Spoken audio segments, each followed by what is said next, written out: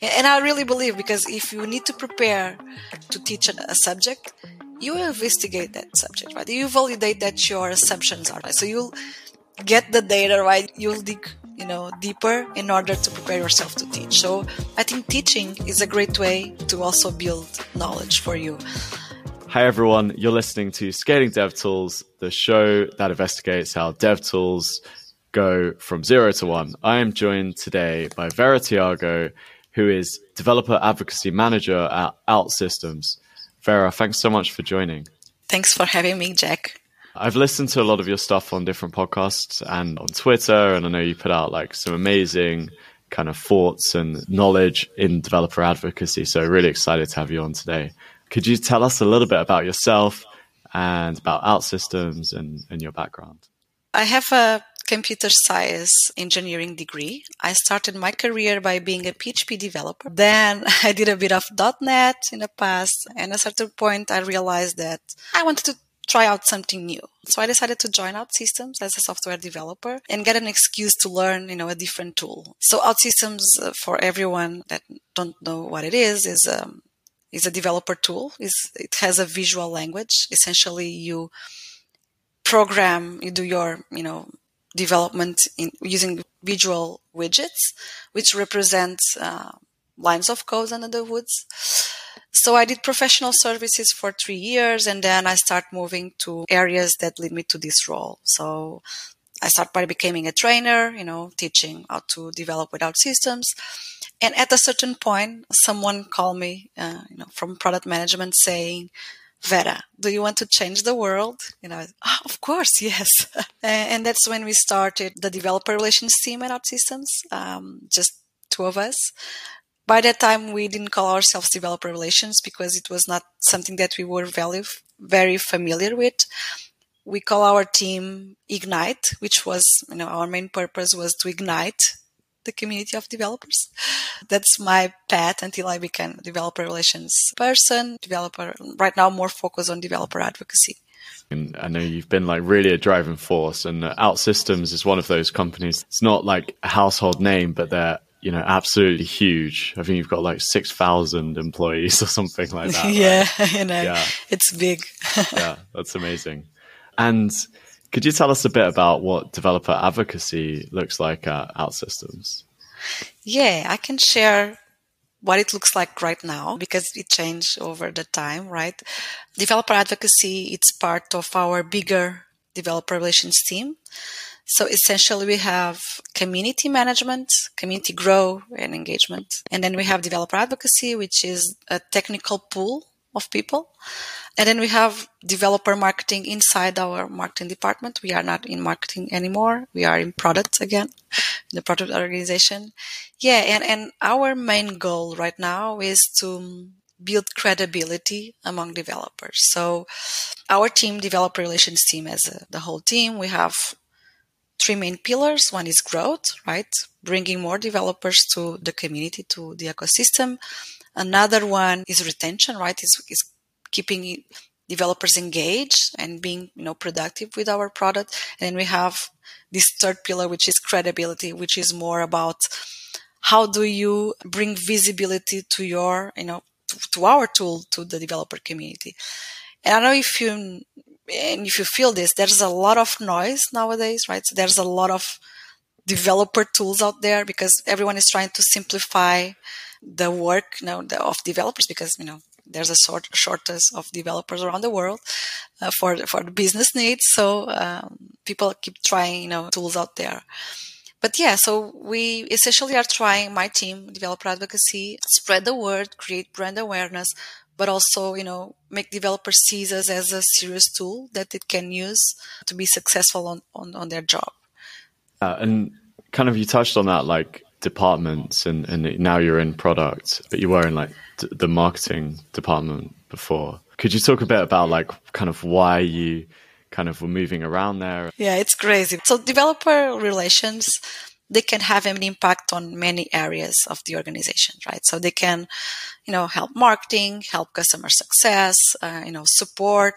So we can help developer relations can help in many areas. The thing is, you should focus on one area at a time, right? And that's why the area that is screaming at the time that it needs more help or support is the one that we go. So, for example, when we started, our main goal was building a sustainable community. So, essentially, putting our end users helping each other online through forums, right? But also contributing to the product for evolving the product. That was, in products. So our focus was mainly community.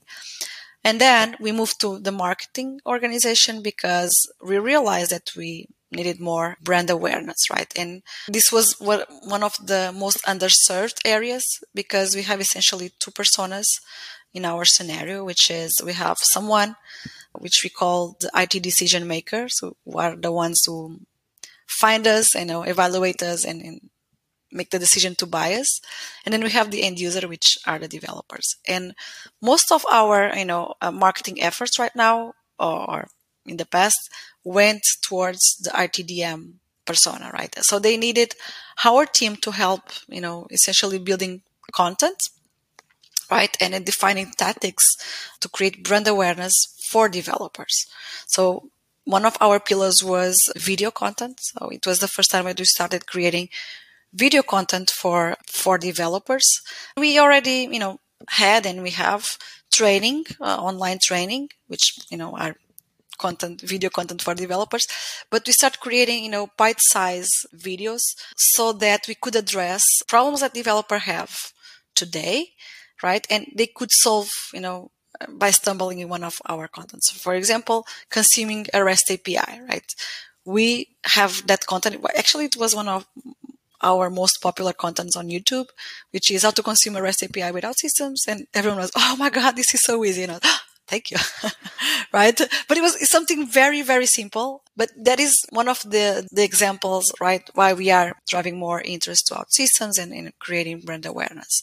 So we moved from products, to marketing, and our focus was more acquisition. I think it's probably a bad, word, but yeah, we want to acquire, right? Bring more developers to our ecosystem. But then we move to product again. So right now we are on the product side again. Brand awareness is still important and it's one of our pillars. But yeah, we are doing, other stuff in the product organization. And it's good to work closely to engineers, to product managers, because we can influence more the product roadmap, and, bring the developer's voice into inside. That's like super interesting. So do you think like a developer advocacy team should almost put like wheels on their desk or something so they can like easily just move around departments like as the company changes? Yeah. So I think we were not the ones, who push that transition, right? Because, management changes, there are reorgs, right? And we sometimes we look at the structure and we see, okay, this is a team, what they are doing, right? How we can leverage them, right? Ideally, probably would have, people in every department, right? Probably a distributed developer relations team where, okay, so this team focus on acquisition, this team focus on product ideation, this team focus on customer success, right? And you cannot distribute the work, right? But I don't know how this would work. Like, okay, we are the developer relations team, but you work in this department, that department, that department. But yeah, this is an idea that I have that, I don't know, in the future, maybe in 10 years, we will see more distributed teams across the company. Because again, like I said, this can have impact on different areas, right? And areas, depending on the area, you need more help or not. So it's just a matter of identifying the priorities. But yeah, we didn't push for these reorgs and moves. So I think it was the result of our work that brought us visibility on the things that we can help, right? So someone made the decision, essentially. Yeah. It was a pull situation rather than yeah. That's really cool. So one of the other things that you mentioned around like kind of the decision makers being different between the developers, so like the people that use it are not the same as people that buy it. This is a challenge that a lot of people face, and I just wondered if you could like kind of dig in a bit more, because I know it's something that you have a lot of thoughts on. And I'm about to create a new definition in the developer relations area, because let me explain a bit. In this developer relations space, we consider essentially two scenarios. One is the developer first scenario, which, for example, Twilio, right? Twilio is a good example, which is a product that is meant to be used by developers, right? So are the ones that choose to use Twilio, right? And then we have, this is developer first, and then you have developer plus, which are products were not meant to be used by developers, but developers can extend and, improve end user experience. For example, Slack, right? Slack is a conversation platform, but developers can build, apps for Slack and bots, right? And things that will help user experience of everyone who is using Slack. And then we have, situations like our product, which is an enterprise tool. We build enterprise software, which the benefit will be for the organization itself, right? So a large bank needs to, create some home banking solution or something like that. They need us to solve their problem and build this software fast, right? We kind of help business to be more successful and tackle that challenge. But then the ones that can drive this success, which are the end users of our product, are developers, which are the ones that will build those solutions, right? That will solve the business problem. So to me is a different situation. Although I was, just sharing this with one of my team members, and he was saying, no, but this is a developer first situation because the end user is the developer. Yeah, but it's enterprise space. Developers have some influence in these purchase decisions, but cannot influence if you are in the enterprise world. Like it's the same that gaming industry. Let's consider a big game. They have their technologies defined, where probably there's a CTO who takes decision on where to go. But the ones who build the game, I think it can influence, but they don't have much influence, right? So I don't know, it's a very challenging world to work, right? Because I think we don't identify ourselves as a developer first, neither developer plus situation. So we kind of in the middle. But yeah, just putting out there is different scenarios, and there's developer relations people and developer advocates working in these two spaces. That's actually really interesting because even like, for instance, the CTO would be, I guess, at that point so far removed from writing code at like a big enterprise. If you think about the CTO or the role of the CTO, it needs to be, a person who takes decision and, needs to keep informed of the technologies out there and how, again, they can be useful or not for their scenario, right? And the motivations and the way that person sees things is different, right? Because you probably think about, efficiency and how you can make your team more, efficient. If you think about a developer, and I believe the developer or the mindset is slightly changes with the new generations, right? Developers think about, how can I be more successful, right? How can I succeed in the software development world, right? How can I go to the next level? And until now, I think, or my generation, we were focused on our current stack, right? Oh, I'm an expert in .NET, so I want to do .NET because I want, consider an expert, right? Instead of if I move to another stack, probably I have 6 years of experience with .NET, and then I move to another stack, and suddenly I'm a junior again, right? Developers don't want that. The same thing with a tool. Learning a new tool can be tricky, right? And you are so used to your tool set, so to the tools that you use today, or you have a pain that probably you are looking for other tools to make this better, right? So because that exists, right? That scenario exists. So that's where a developer go out there, and choose a new tool to try out and see if it solves their problems.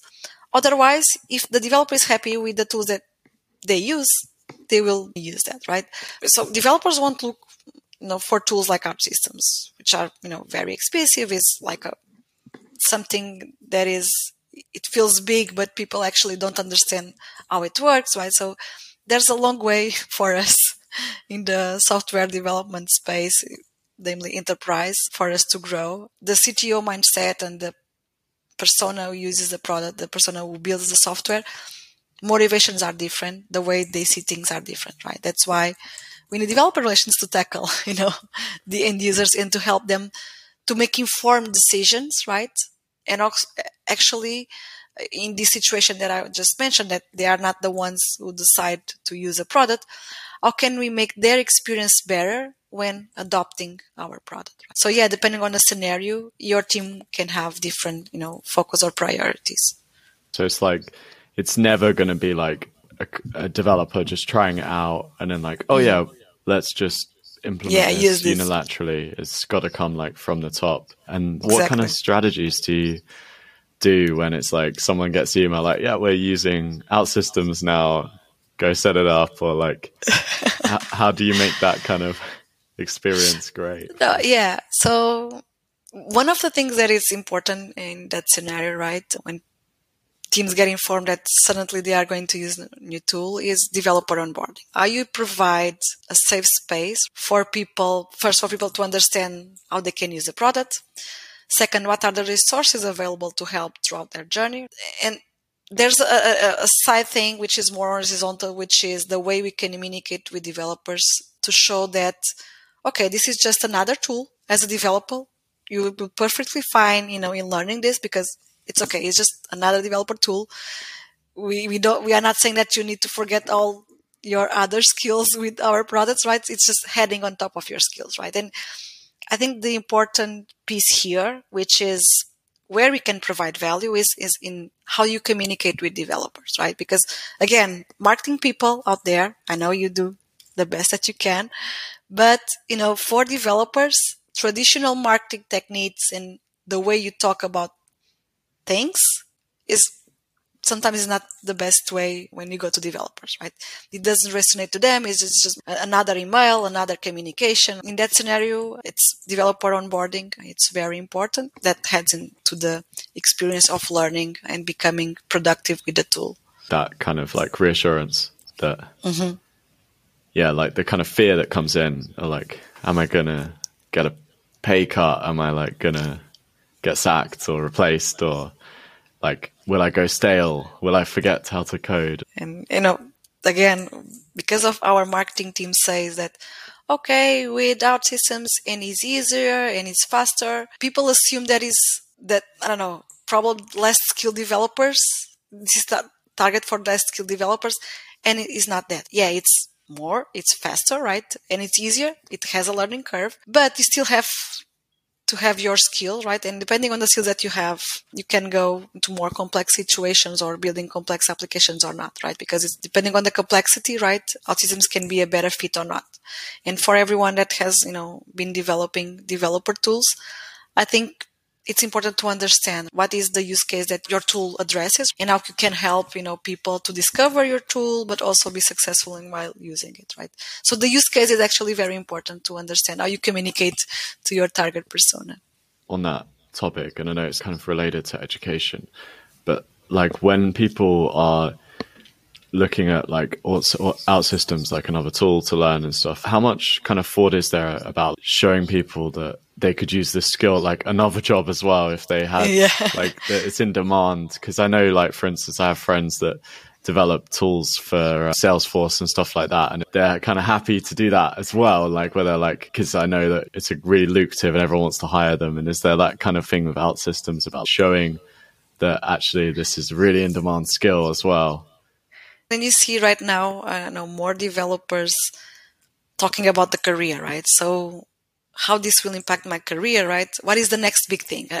One of the things that I get from when I talk with developers is most of them are looking for the next big thing. So where can I add value, and how will my skills be valued depending on the things that I start using, right? And one of the things that you mentioned is the demand. If you offer skills in an area that has more demand, you will be more valued. So, and I think developers, I don't know if everyone does this exercise, but they look out there and, they look probably to job posts and they try to understand what are the biggest gaps, right? And I think they plan accordingly, understanding, the demand and getting them to know where they can add value. Probably that will influence the decision whether to go that way, or adopting this tool or this tool, right? One of the techniques that as marketeer you can use is actually create that perception there is a demand for the skills, because right? You know that your customer or what is the business asking, right? So you should, expose that to the developer audience so that they understand the demand for that, because that will put your developer tool in front of them. Have you got like any examples where like, big problems that OutSystems is like solving and how you kind of... Yeah, so essentially one of the problems that we aim to tackle is technical debt, right?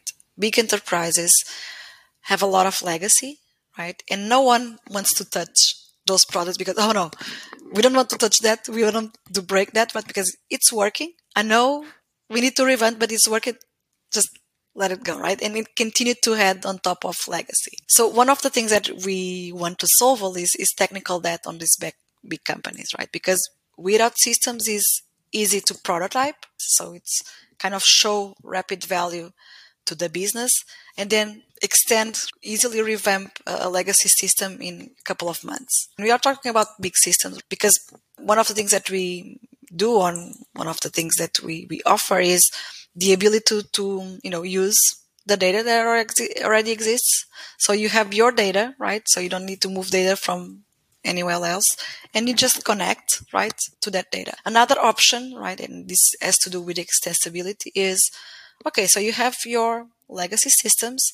Why don't you expose web services and we can create a new interface, a new application consuming from your legacy system until we can disconnect it. This is one of the problems that we tackle, which is legacy systems and technical debt. And I think that is going to make a lot of sense for like every developer. They're like, oh yeah, I know that. And if you think about it, we are solving business problems, but also actually we are improving developers' life because no one likes to do maintenance, right? No one likes to work in others' code. Developers want to build stuff. Developers are creative, right? So we are simplifying and having a benefit to them because, many developers out there are stuck in applications and software solutions for ages. And the only thing that they do is maintenance. Just get out of that because that is not good for your health, not good for, for your career. I couldn't agree more. So you're freeing people, Yeah, so, free people. Yeah, that's really cool. I know that in one of the other podcasts that you're on, you were talking about how in your previous life you've done a lot of education in terms of like helping like new joiners like onboard in the team, and you'd also taught evening classes at universities in coding. I just wondered like kind of how you use those skills that you've got in developer advocacy. Yeah, so I usually say that I'm a teacher by heart. My mother wanted me to be a teacher, and I follow a different path, which was computer science engineering. But yeah, I always like to teach people. When I started my career as a programmer, I also started giving classes and at the local university. So I always, did these contributions, right? So teaching students, doing my job, right? So during the day, doing my job, at night, teaching classes. And I kept that for a while. I still have some, relationships with local universities, but I'm not teaching anymore. I think it's important for our job or for a developer advocate job is they like to teach, right? Every time that I'm interviewing people for job positions, when they say they like to teach, whatever is, the reason, you like to teach because you like to teach others and to give away your knowledge. But also some people like to teach because teaching makes you learn more, right? So it's kind of, and I really believe because if you need to prepare to teach a subject, you investigate that subject, right? You validate that your assumptions are right? So you'll get the data, right? You'll dig, deeper in order to prepare yourself to teach. So I think teaching is a great way to also build knowledge for you. At the end of the day, being a developer advocate, yes, you follow up, feedback for the product. Yes, you are evangelizing your product, right? Spreading the word. But I think in the end, you are educating about technology. For you to have a conversation with a developer, you should not just talk about your tool, right? you should be able to compare how your tool, compares with other players, right? Where essentially, your tool can be leveraged, right? And you need to understand software development world in general. So we are teaching technology, not just our product, I would say. So maybe when I retire, I will be a teacher full time again.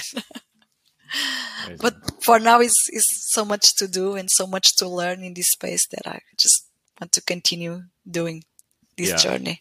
Need you in this space right now. Oh, thank you. That's so nice. Yeah. Thanks so much for joining. Where can people learn more about Vera and about OutSystems? I'm around. I'm mainly active on LinkedIn and Twitter. So everyone that, wants to exchange some ideas, get help on specific situations, because developer relations is pretty broad, but depending on the product that you have, the situation, the service, it's different. And to me, it's very useful to have those conversations because it makes me go out of my vortex, right? I was born a DevRel at OutSystems, right? I know my context, but I'm always eager to learn more about other situations because it's the way that I have to help others, but at the same time, help me, validating my assumptions and also learn more about the ecosystems in general. So people out there, feel free to reach out to me via Twitter or LinkedIn. Yeah, amazing. And you've written quite a few things on Medium and given a few Yes, talks. I want to get back to writing, right? I have a few blogs. I always try to share, insights or learnings. And mostly because, again, I like to share what it worked for me, but I'm also looking for validation in if that makes sense for others, right? So I have a few articles on Medium as well. I have more that I want to publish soon, as soon as I get time. So follow Vera on Twitter, and then you'll see as soon as they come out. So feel free to follow me on Medium as well. Amazing. Well, thanks, Vera, for joining, and thanks everyone for listening. We'll be back soon.